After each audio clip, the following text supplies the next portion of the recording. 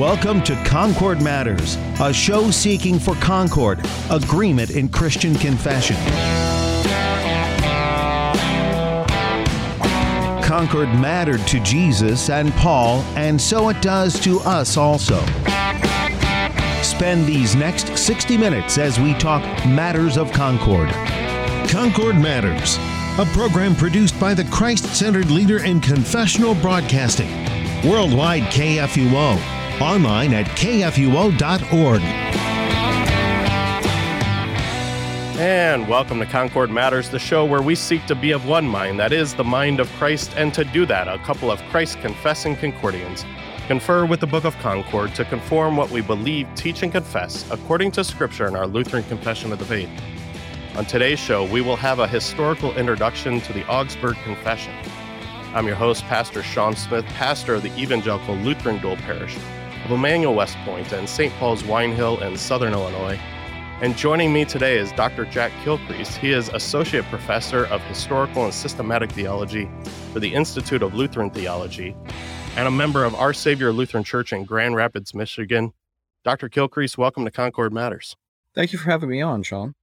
Yeah, it's a real honor to have you on today and provide this historical introduction for us of this document that we're going to be starting on the show. We've gone through it before. We often do this where we read through and provide sort of an audio commentary of the documents of the Book of Concord. We also cover confessional topics, but we never like to get too far away from the Book of Concord. And so as we get back into the Augsburg Confession here, and we'll be progressing through the articles in the subsequent weeks, it's really important here, I think, to get a good historical background of what led to the Augsburg Confession, what's going on when the Augsburg Confession is presented. Of course, we talk on the show all the time how this is kind of the main document. We see it referenced a lot throughout the Book of Concord. And so obviously there's a lot of Reformation history, starting with Luther, that precedes the Augsburg Confession here, this chief document of our Lutheran confessions. You know, a little over 12 and a half years or so between Luther posting the 95 Theses on October 31st, 1517, and then the presentation of the Augsburg Confession here on June 25th, 1530. But Dr. Kilcrease, go ahead, and what are some of the highlights of the things throughout that Reformation history that led to the presentation of the Augsburg Confession here? Okay, so Luther, of course, posted the 95 Theses in 1517. And what has to be really appreciated is that the 95 Theses are actually not reformational theology.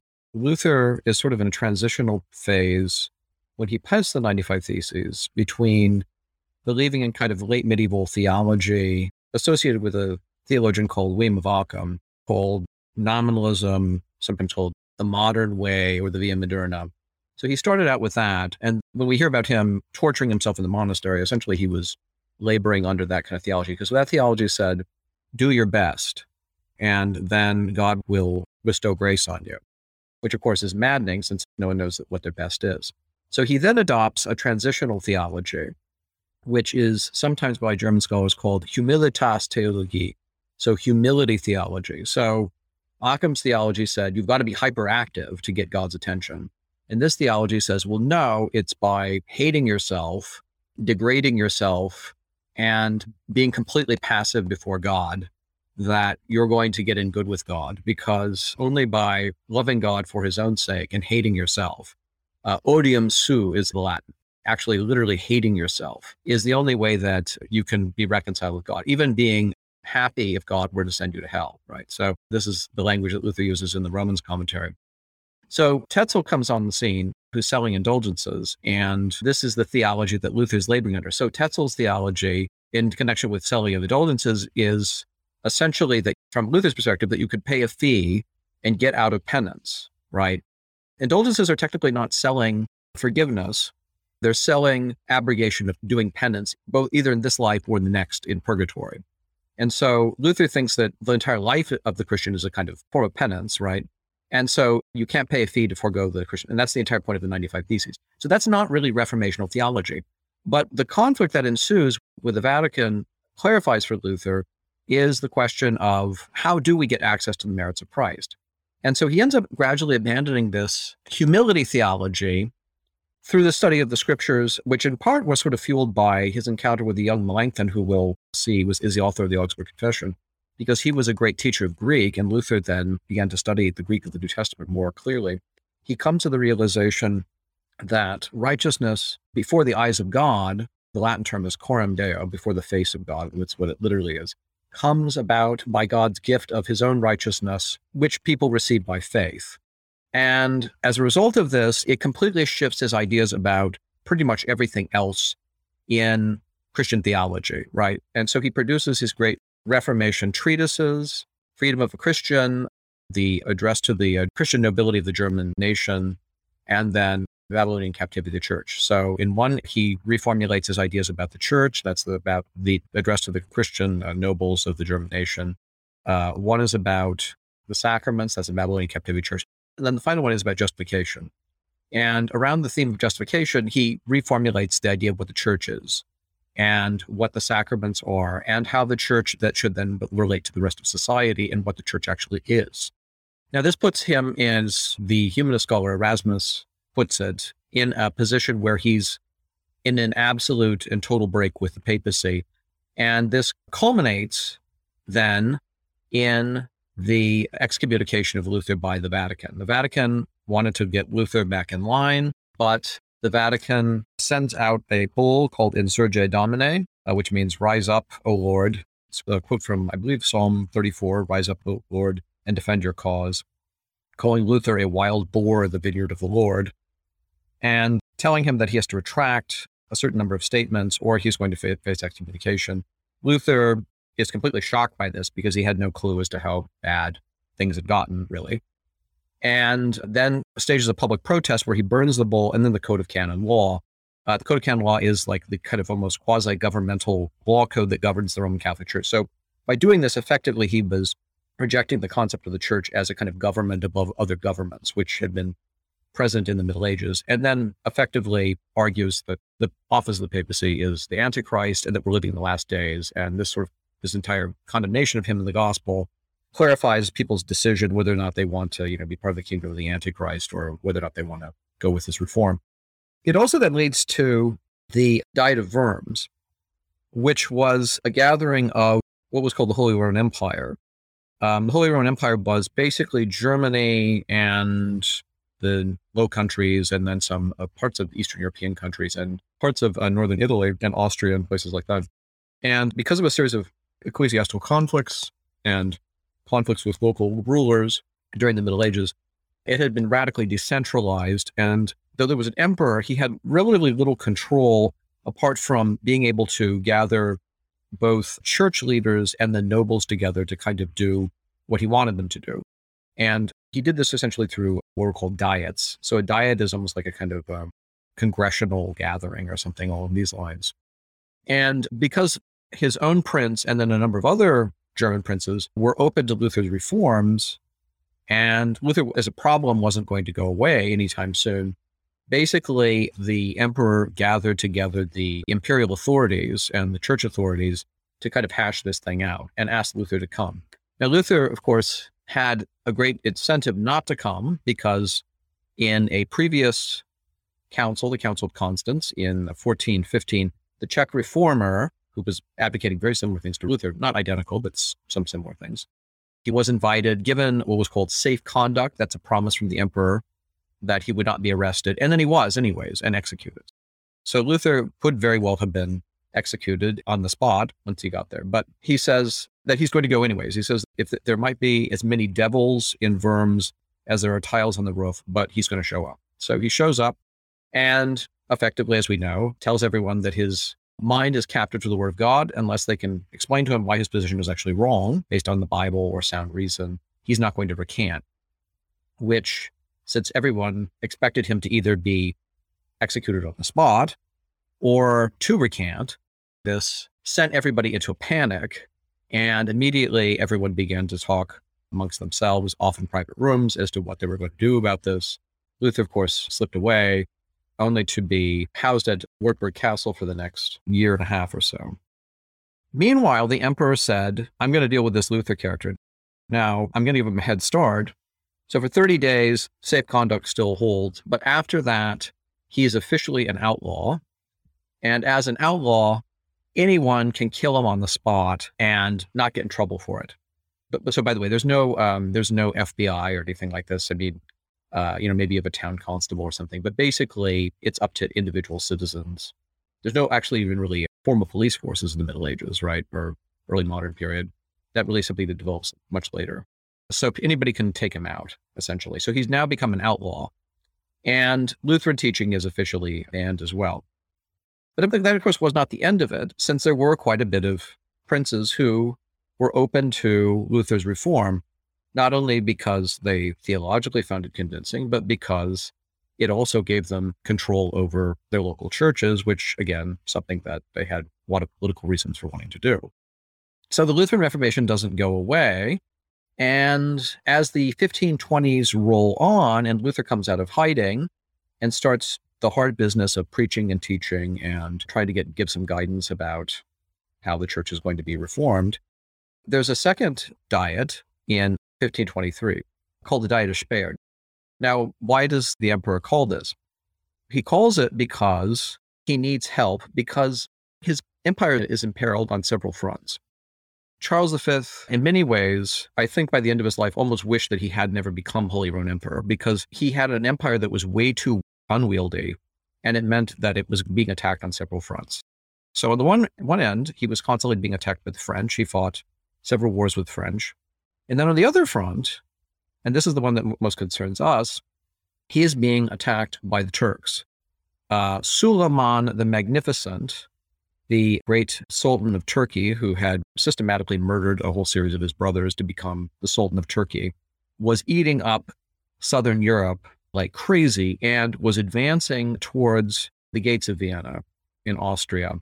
And from Vienna, he could then invade the heart of the Holy Roman Empire and possibly take it over. Who knows, what would have really happened. But nevertheless, this is a real threat. And indeed, the Turks got to the gates of Vienna several times during the early modern period, until actually the last time that they did was in 1683, and they were finally turned away on September 11th, 1683. So by the way, that's the significance of September 11th, in case your listeners didn't realize it.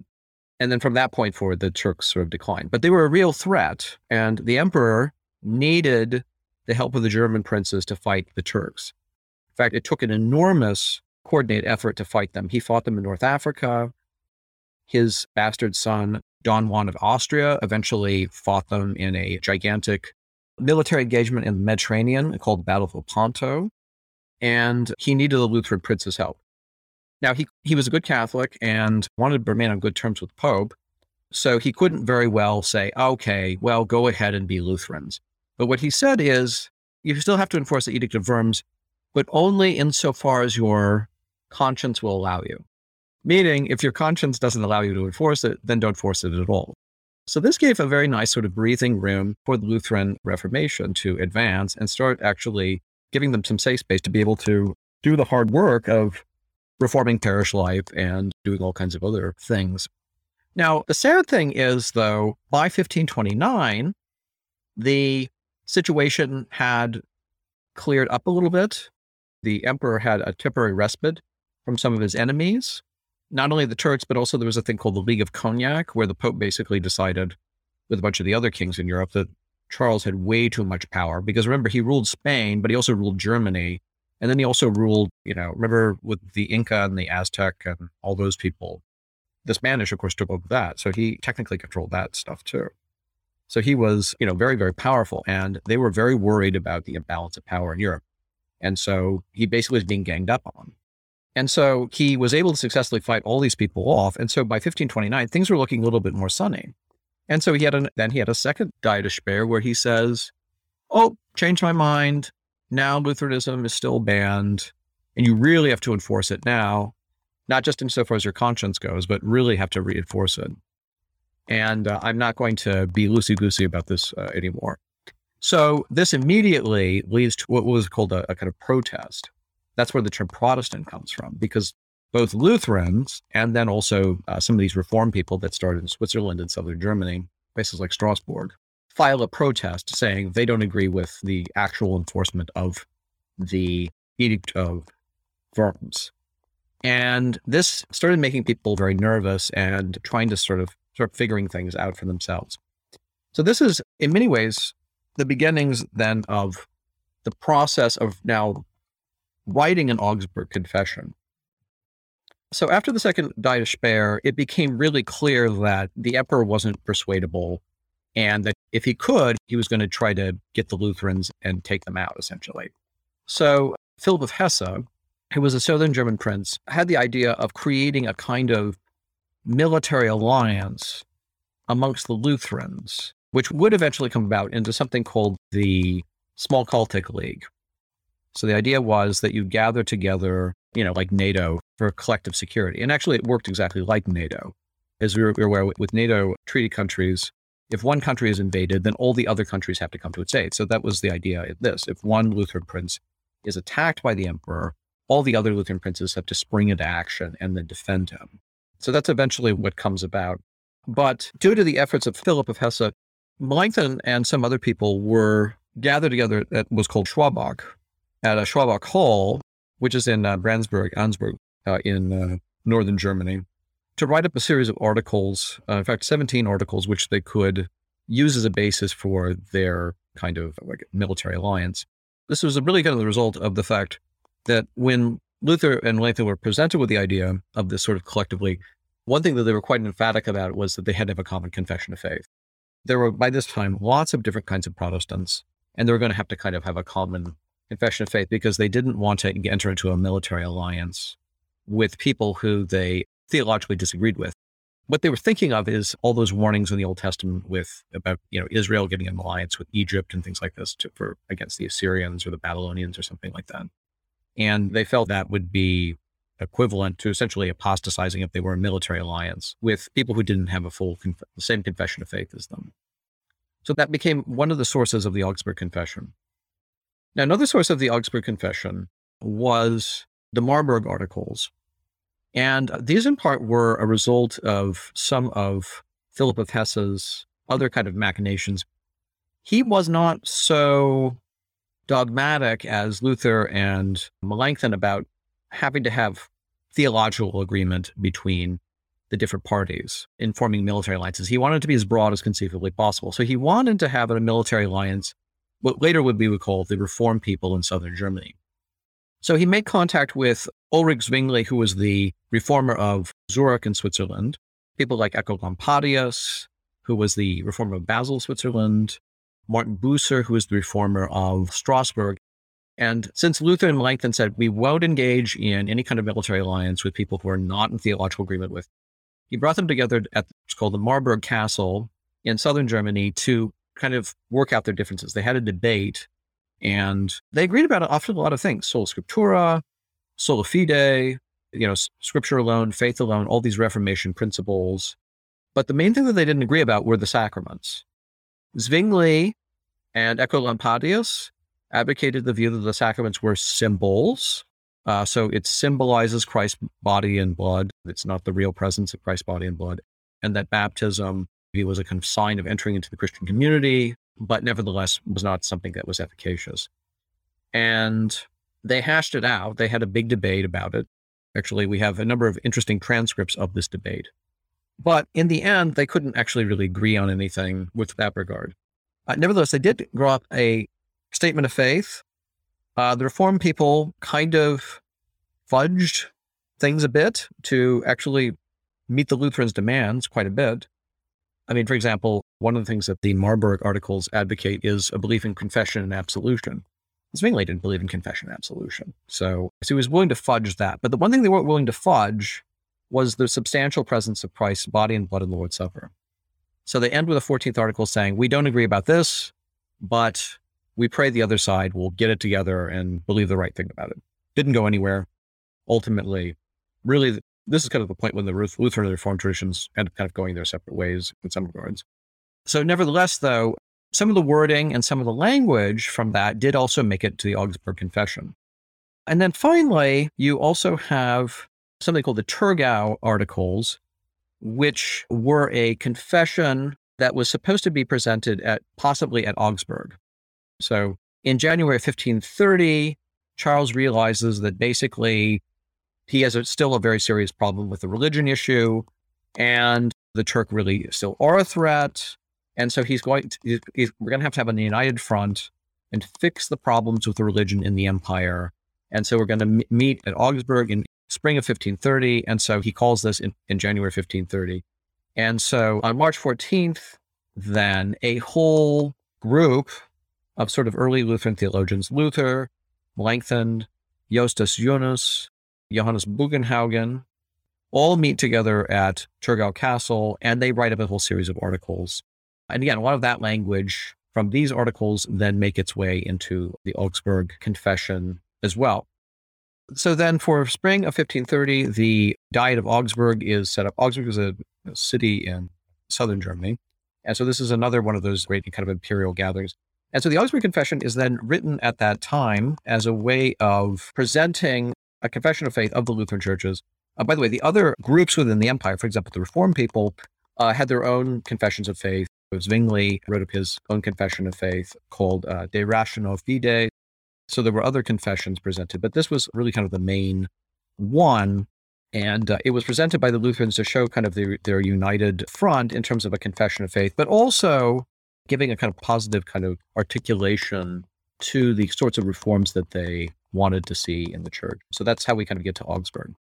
That's a good place to go ahead and take a break here. We're hearing from Dr. Jack Kilcrease. He is Associate Professor of Historical and Systematic Theology for the Institute of Lutheran Theology, and he's giving us a historical background and introduction to the Augsburg Confession. On the other side of the break, we'll pick up there and go ahead and get into the presentation of the Augsburg Confession. You're listening to Concord Matters on KFUO.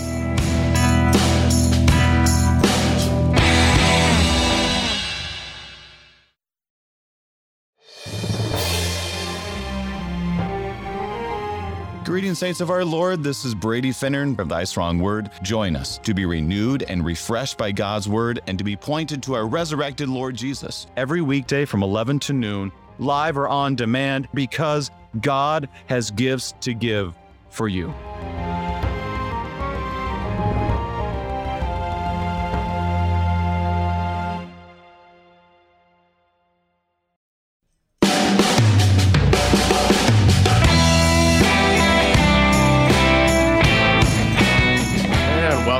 Concord Matters. We are talking with Dr. Jack Kilcrease. He is an Associate Professor of Historical and Systematic Theology for the Institute of Lutheran Theology. And Dr. Kilcrease, in the first half of the show, you were giving us kind of the highlights and main Reformation history, taking us from Luther posting the 95 Theses, which, as you stated there, isn't directly Reformation theology there itself. And you've brought us up to all of the things that were leading up to and became influential and that we even see reflected in the Augsburg Confession itself. Go ahead and pick us up here and take us into the presentation of the Augsburg Confession. Yeah, so the presentation happened on June 25th, 1530. The presenter was Christian Breyer, who read the German copy in front of the emperor. We're told that the emperor, it was a very hot day, the emperor fell asleep, and that he had a very long tongue, like almost like Gene Simmons-like tongue, as his tongue stuck out of his mouth onto his chin as he slept in his chair, while everybody else sat and just listened to the confession for 2 hours or so. Initially, the emperor really didn't want them to publicly present it, but they were able to prevail on him essentially to do this. Now, the text of the Augsburg Confession is very, very interesting, and Melanchthon kind of had a few months to sit around in Augsburg and work on it. Now, to back up a little bit, some of our listeners probably are wondering, okay, well, wait a second. Luther's sort of the main guy in the Reformation. Why isn't he writing them? Why is he not presenting them? Well, if you remember, based on the Edict of Worms, Luther is an outlaw in the empire, and he would be moving into non-Lutheran territory if he had gone to Augsburg, which is down in Bavaria. It's outside of Saxony. And so he would not have protection from his prince. So he could not go to Augsburg to appear before the emperor and write the articles. So he was confined to being at Coburg Castle on the border and to constantly get letters from Melanchthon, which he was really kind of ticked off that the letters didn't come more quickly. Luther was given copies of it and made some comments, but he thoroughly approved of it.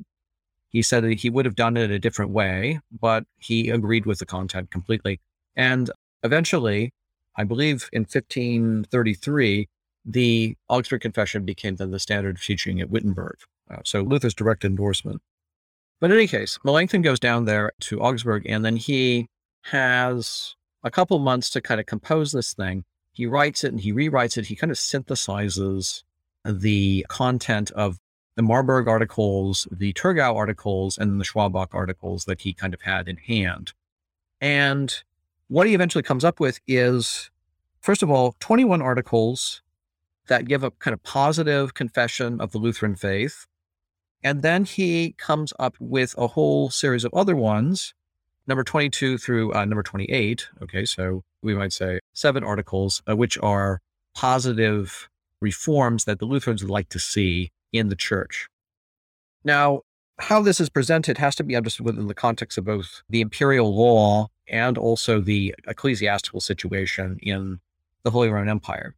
Now, as we remember from the first part of this discussion, Luther and the other Lutheran reformers had made repeated attempts to debate with, advocate with what we would call Roman Catholic theologians, a little bit anachronistic at that point, but let's say Roman Catholic theologians, ones that supported the older medieval religion, to reformulate the Christian faith centering around justification through faith. And the papacy essentially said no, for a whole variety of reasons, not least because justification by faith largely makes the papacy pointless, right? I mean, because if you are justified by your trust in Christ, and the papacy basically functions as a organization that tells you what works are justifying, essentially, and can turn on and can turn off the spigot of grace through the sacraments of the church and through local bishops and so forth, then you really don't need a papacy any longer, right? So as Cajetan, when he met with Luther, famously wrote the Vatican, he said nothing technically heretical, but if we went with what he says, we'd have a completely different church, right? So a church that's essentially a spigot of grace and a institutional hierarchy, but one that's the wretched little flock gathered around word and sacrament. So more or less, the papacy is going to be a no-go. So if one is going to make any kind of progress in terms of being able to have the necessary breathing room to implement reforms, then one's going to have to go to the emperor. And that means implicitly appealing to the laws of the empire as a way of essentially insisting that under imperial law, there's nothing wrong with what the Lutherans are doing. Okay.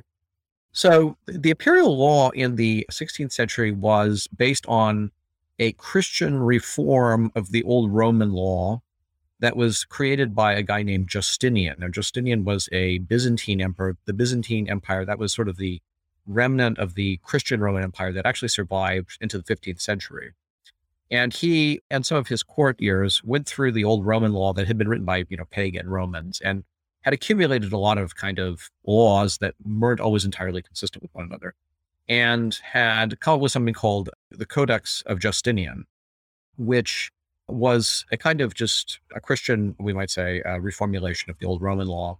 And one of the things that it contained was the decree of a Christian emperor called Theodosius, who, after the Second Ecumenical Council, had finally done away with a heresy in the early church called the Arians, had put it as part of imperial law that from now on, the only religion that was going to be legally practiced in the Roman Empire from that point forward was stuff that conformed to the Nicene Creed.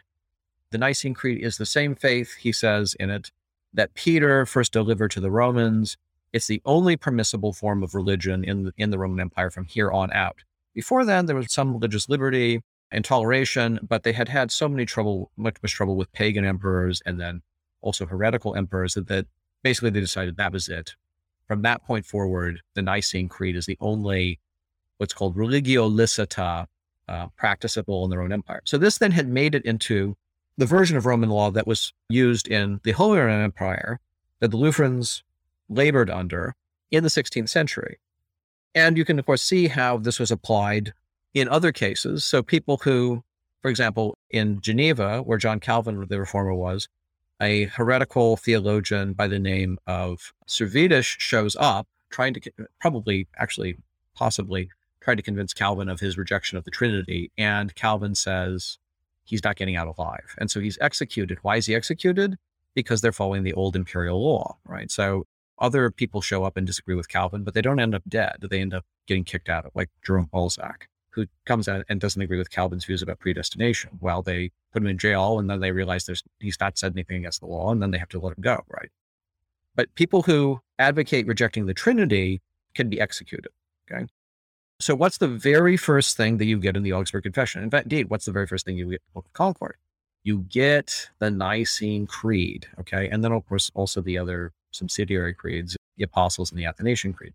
But the affirmation of the Council of Nicaea is the very, very first thing in the Augsburg Confession. What's the point? The point is, okay, the Pope may not like us, O Emperor, but if you look at what we teach, we are technically within the laws of what constitutes a religio licita, a licit religion, within the laws of the empire, okay? Now, you may not like justification by faith or any of the rest of it, but condemnation of that is not on the rule books. We conform to the Nicene Creed. So we are a legal religious tradition within the empire. So that's the first thing that you see. Then, as you go down the list of the different articles, you'll see that Melanchthon writes things in such a way that they have a very broad ecumenical appeal, and that they are in harmony with the teachings of the early church. So the first article, we have the first and second ecumenical councils affirmed. So the first council of Nicaea and then the first council of Constantinople, what is oftentimes colloquially known as the Nicene Creed.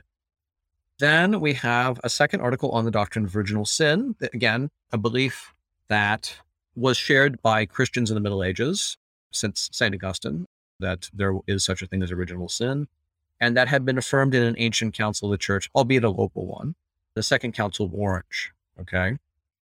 So first two articles are ecumenical teaching that have a council behind them. Third article is, again, something that has the ecumenical consensus of the early church behind it, and actually a couple councils. So we have the third ecumenical council at Ephesus, which affirms that Mary is the mother of God.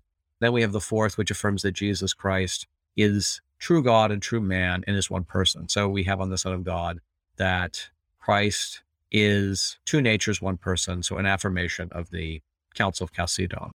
And then only on the fourth article, then we get to justification by faith. Now, granted, there's no ecumenical council with justification by faith in it. The way that the Lutherans formulated this, though, again, there was some precedent in the early church. Some people in the early church definitely use that language, okay?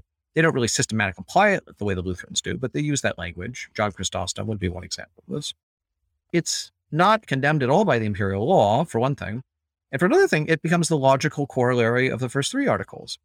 If, as Athanasius taught, it seems to me that Melanchthon is implying, of only a God saves, and if, as Gregory of Nazianzus also says, that which is assumed is not redeemed, so that principle which is worked out in the councils of Ephesus and then the Council of Chalcedon, where it affirms that Jesus is fully human, then justification by faith is the logical corollary. Because if Christ is God, it means that we can't save ourselves. God has to come into creation to actually do it for us. And if he assumed a full humanity, and that which is assumed is not redeemed, it means that our whole humanity is completely corrupted, as of course the second article affirms. And so we can't rely on anything inside of ourselves at all. The only thing that we can rely on is something external to us, and that's the Son of God, right? So those great ecumenical councils, the logical implication of them, though they never spell it out, the logical implication of them is then the fourth article, justification by faith. So in this way, Melanchthon doesn't major in minors. He talks in very broad ecumenical language, and he shows how the Lutheran distinctive of justification by faith is the logical implication of that teaching of the early church. And then throughout the rest of the articles, basically, you have the implications of justification drawn out in teachings about the church and the sacraments, and then the civil magistracy and other issues as well. So again, relying typically on, again, the councils of the ancient church, or just sort of general themes that people who were familiar with a lot of the theology of the early church theologian St. Augustine would have been in agreement with. And indeed, by the way, when the papal and then the imperial theologians got their hands on these, I mean, a great many of them were accepted, nevertheless, in spite of the fact that they disagreed with a lot of the teachings of the Lutherans on a whole bunch of other issues. Now, once you get to Article 22, it gets kind of interesting, because these are the positive reforms. So as I mentioned in the first 21 articles, you have a kind of reliance on the councils or the implications of what the councils of the early church teach. So a kind of the great, we might say, small c Catholic teaching of the early church, the great tradition. What is the consensus of the great tradition of the early church? And Melanchthon, I think, does a really bang-up job of sort of summarizing that. And then also then saying, well, look, Lutherans, in a sense, are adding something to this body of ecumenical teaching. But look, our teaching of justification by faith is the complete logical fulfillment of those principles that we find in the early church. Now, when we turn to abuses corrected, the interesting subtext here is to say, yeah, the ancient church got things basically right. Okay, the church of, let's say, about the first 1,000 years. But things in the medieval Latin church have gone off the rails. And they've gone off the rails for a very particular reason. Most of the things that are mentioned as abuses to be corrected were innovations in the medieval church that come about as something sometimes referred to called the Cluniac reforms and the Gregorian Revolution. And these were attempts in the 11th century of introducing new practices that would, well, for a variety of reasons. I mean, again, they thought that these things as reforms at the time. The goal was to put some distance between the clergy and the laity, because in many countries, the civil authority had kind of taken over the church and was using the church for its own purposes. And the thinking on this was, the way to counteract this was, A, to start really concentrating power in the papacy as a way of pushing back against the manipulation of local churches by local rulers. And secondly, creating a really sharp distinction between the clergy and the laity. So, for example, practice number 1, communion in both kinds. This was the teaching of the Roman Catholic Church prior to the Second Vatican Council in the 1960s, that the laity could only receive the host, they could not receive the wine. Why was this promulgated as part of the Cluniac reforms? Well, again, if you talk to Roman Catholics, they'll try to argue it's because it had to do with the laity being scared that they'd spill the blood of Christ. In reality, the subtext was, if the clergy can receive communion in both kinds, but the laity can't, it means they're superior to them and they're more untouchable. Lutherans say, look, Jesus instituted it in both kinds. We better celebrate it in both kinds.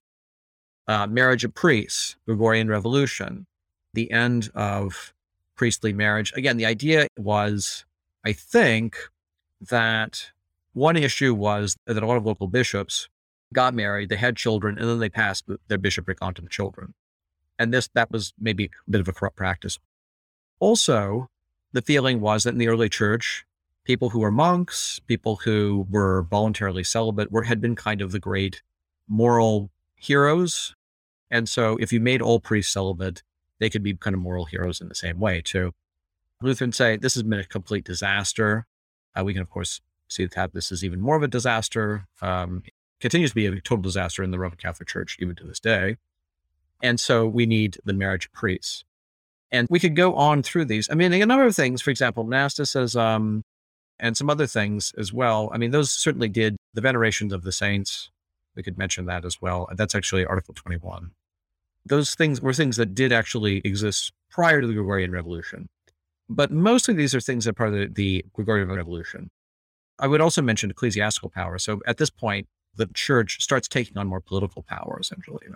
Certainly, I mean, some areas of Europe, the church had exercised political power before, but it becomes more of a political organization. And the Lutherans are dead set against the idea that the church has any kind of governing authority.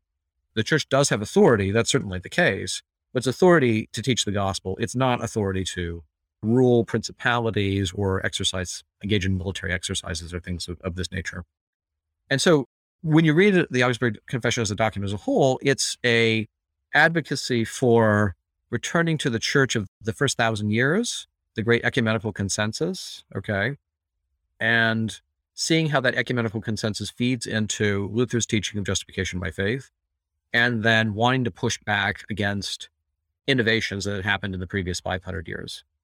And interestingly enough, ones that had been very sectarian, because how these practices get introduced into the Western Church are by the Pope breaking with the Eastern Church, telling them that they're not really part of the church anymore, and then going off and holding a whole series of councils, what were called the Lateran Councils, and just deciding things on his own. So it was actually, in many ways, and I think that Melanchthon would agree with this judgment, a lot of these were very sectarian practices, right?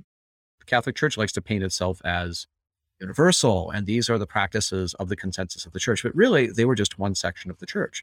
The Eastern Church never agreed to any of these. In fact, they found many of them very repugnant. The rejection of the marriage of priests, the idea that the church should not have communion of both kinds, and things of this nature. If you talk to people in the Eastern Church, they were very much against this. And indeed, the Lutherans attempted to make contacts with the Eastern Church. Melanchthon eventually translated the Augsburg Confession into Greek and sent it to the Greek church and said, look, we want to talk with you. We think we can have a consensus with you and enter into fellowship with you. And sadly, they ended up being as sectarian as Rome did. But the point is that these are actually sectarian practices. These are not universal Christian practices. These are not things that have consent of the whole church. But of course, most importantly, of course, they're not things grounded in Scripture. But they're actually, again, very kind of sectarian practices in their own way and really harm the life of the church. And indeed, modern Roman Catholics, in many respects, have kind of removed a lot of these activities. So now they have communion of both kinds. Other ones they haven't. But I think that Lutherans have been in large measure proven correctly, and that the Catholic Church has not only budged on some of these, but the life of their church has suffered in many regards because of their unwillingness to implement some of these reforms. And I think the proof is really in the pudding on these. We've proven to be more right than we even knew that we were back in the 16th century. So as you've excellently laid out what was presented there at Augsburg for us, one of the things that we're going to do as we go through the Augsburg Confession this time, we're going to be making references to the apology of the Augsburg Confession. Previously on the show, we've just read through the apology of the Augsburg Confession, and that took like 4 years because it's just so long and doing it an hour at a time. Mm-hmm. But as we see the connection then to the apology of the Augsburg Confession, how do we get there from what happens at Augsburg? Right. Okay. So it's read to the emperor, and then the imperial and then the papal theologians get their hands on it. And so what the emperor asks them to do basically is to repudiate this thing. So they sit down and then they write something called the Papal Computation. And you could read this in an interesting volume called Sources and Contexts of the Book of Concord. It's just recently been translated. And it's really quite awful. Of course, as a Lutheran, I'm of course biased in favor of this, but some of the people in the audience were not when it was read out, some people in the audience were not very nice. They actually snickered a bit at it, but it had really bizarre lines of reasoning in some cases that I think within the context of late medieval theology might make sense, but were not very convincing to the Lutherans. I'll give you an example. They are trying to defend, remember the Lutherans are in favor of this idea that you should have communion in both kinds because Jesus says, take and eat, this is my body, this is my blood, right? And they're trying to defend communion in one kind for the laity.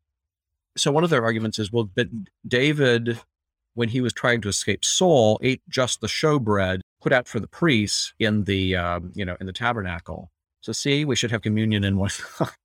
What does that have anything to do with anything, right? I mean, it's just like these very weird lines of reasoning. But the emperor didn't really much care about this, and he wasn't a professional theologian. So this thing was read out, and he basically turns to the Lutherans and says, see, they refuted you. Game over. Okay, submit to the old church, and we can get on with, governing the empire and fighting the Turk. And if you don't, there's going to be some serious consequences. And the Lutherans said, okay, slow down. We didn't think that was a terribly impressive response to the Augsburg Confession. Could we be given an opportunity to respond? And the emperor said, there's some hemming and hawing, but eventually he said, okay, sure. And they said, well, can we have a copy of it? No, you can't have a copy of it. But enough of the people had, of course, written it down, essentially, that they could recall it from memory, that they could respond to it a little bit. And so Melanchthon then goes about writing in 1531 the Apology of the Augsburg Confession, taking on their criticisms of Lutheran teaching in the Augsburg Confession. Now, by the way, he didn't have to respond to articles on everything because, interestingly enough, quite a few of the articles they had no problem with. They had no problem with the one about the Trinity. They didn't have any problem with the one about original sin. Interestingly enough, they didn't really have much trouble on the ones about ecclesiastical ministry. I'm not really sure how that one works out, but nevertheless, they didn't say anything about it. So Melanchthon writes this treatise, the Apology of the Augsburg Confession. He gets contributions from other people. Luther contributed, he read over it and contributed things as well. So there's a little bit of Luther in there too. Probably the main sections in that one are his kind of sustained argument for the doctrine of justification, which is really quite breathtaking. It's a very wonderful summary of the Lutheran position and a very good defense of it as well. It goes on for about 200 pages or so. Luther himself kind of responded to the papal confutation as well in the form of a series of lectures that he gave on the epistle to the Galatians in 1531 also. And so a lot of that commentary on Galatians, it's sometimes called the Great Galatians Commentary, is a sort of response to the papal confutation. All right, that is where we are going to wrap up the episode for today with our historical introduction for the Augsburg Confession. But before we do, just one note that I would like to make for our listeners. One of the things that we often talk about, especially within the Lutheran Church Missouri Synod, is the unaltered Augsburg Confession. Many of our congregations, including the two I serve, even have that in their official name as a congregation. So, for instance, I serve Emmanuel Evangelical Lutheran Congregation of the Unaltered Augsburg Confession at West Point, and also St. Paul's Evangelical Lutheran Congregation of the Unaltered Augsburg Confession at Wine Hill, Illinois. So the Unaltered Augsburg Confession, or simply abbreviated UAC, you will often see it in a congregation's official name in the Constitution and so forth as a part of their official title as a congregation, as they were set up in the late 1800s by German immigrants here in Southern Illinois. Of course, those names would have been in the German initially and until about the 1940s or so when they stopped using German in these congregations. But this was something that was very significant for the Lutherans in Germany and still for our ancestors that came over to the United States in the 1800s and founded the congregations that eventually made up the Missouri Synod. And to many, myself included, is something that is still important today. And so that's definitely something we want to talk about and cover here. However, we are actually going to take up that topic briefly in Article 10, but then more extensively in the conclusion section after we get through all the articles of the Augsburg Confession, as where that comes from comes on the other side, if you will, historically, in terms of the timeline of the Augsburg Confession. Which, of course, so does the Apology of the Augsburg Confession, which I just had you, Dr. Kilcrease, briefly cover there for us. But as I said before, I wanted to get at least that little brief connection in there now in our introduction, just because as we go through the articles of the confession in subsequent weeks, my guests will be making connections to the apology or defense of the Augsburg Confession as we teach the theology that is presented by each article, and how that doctrine was then defended and further explained in the apology. So I wanted our listeners to at least have a little bit of history and background of that before we start making references to it and reading some sections from there as well. But when we get to the conclusion of the Augsburg Confession, we will also be taking up a little more of that history of the apology there, as well as talking about why we reference the unaltered Augsburg Confession and what that is all about then. So that is all we have today on the historical introduction of the Augsburg Confession and a brief connection to the apology of the Augsburg Confession. Next week, we will take up Article 1 on God and looking at the doctrine of the Trinity as confessed at Nicaea, as Dr. Kilcrease referenced here today. And then we'll continue to go week by week through each article of the Augsburg Confession. So please join us as we make our walk here through the theology of what we Lutherans confess in the Augsburg Confession. Thank you very much to our guest today, Dr. Jack Kilcrease. He is Associate Professor of Historical and Systematic Theology for the Institute of Lutheran Theology. It's been an honor to have you join us today and provide this historical introduction to the Augsburg Confession. Thank you, Dr. Kilcrease.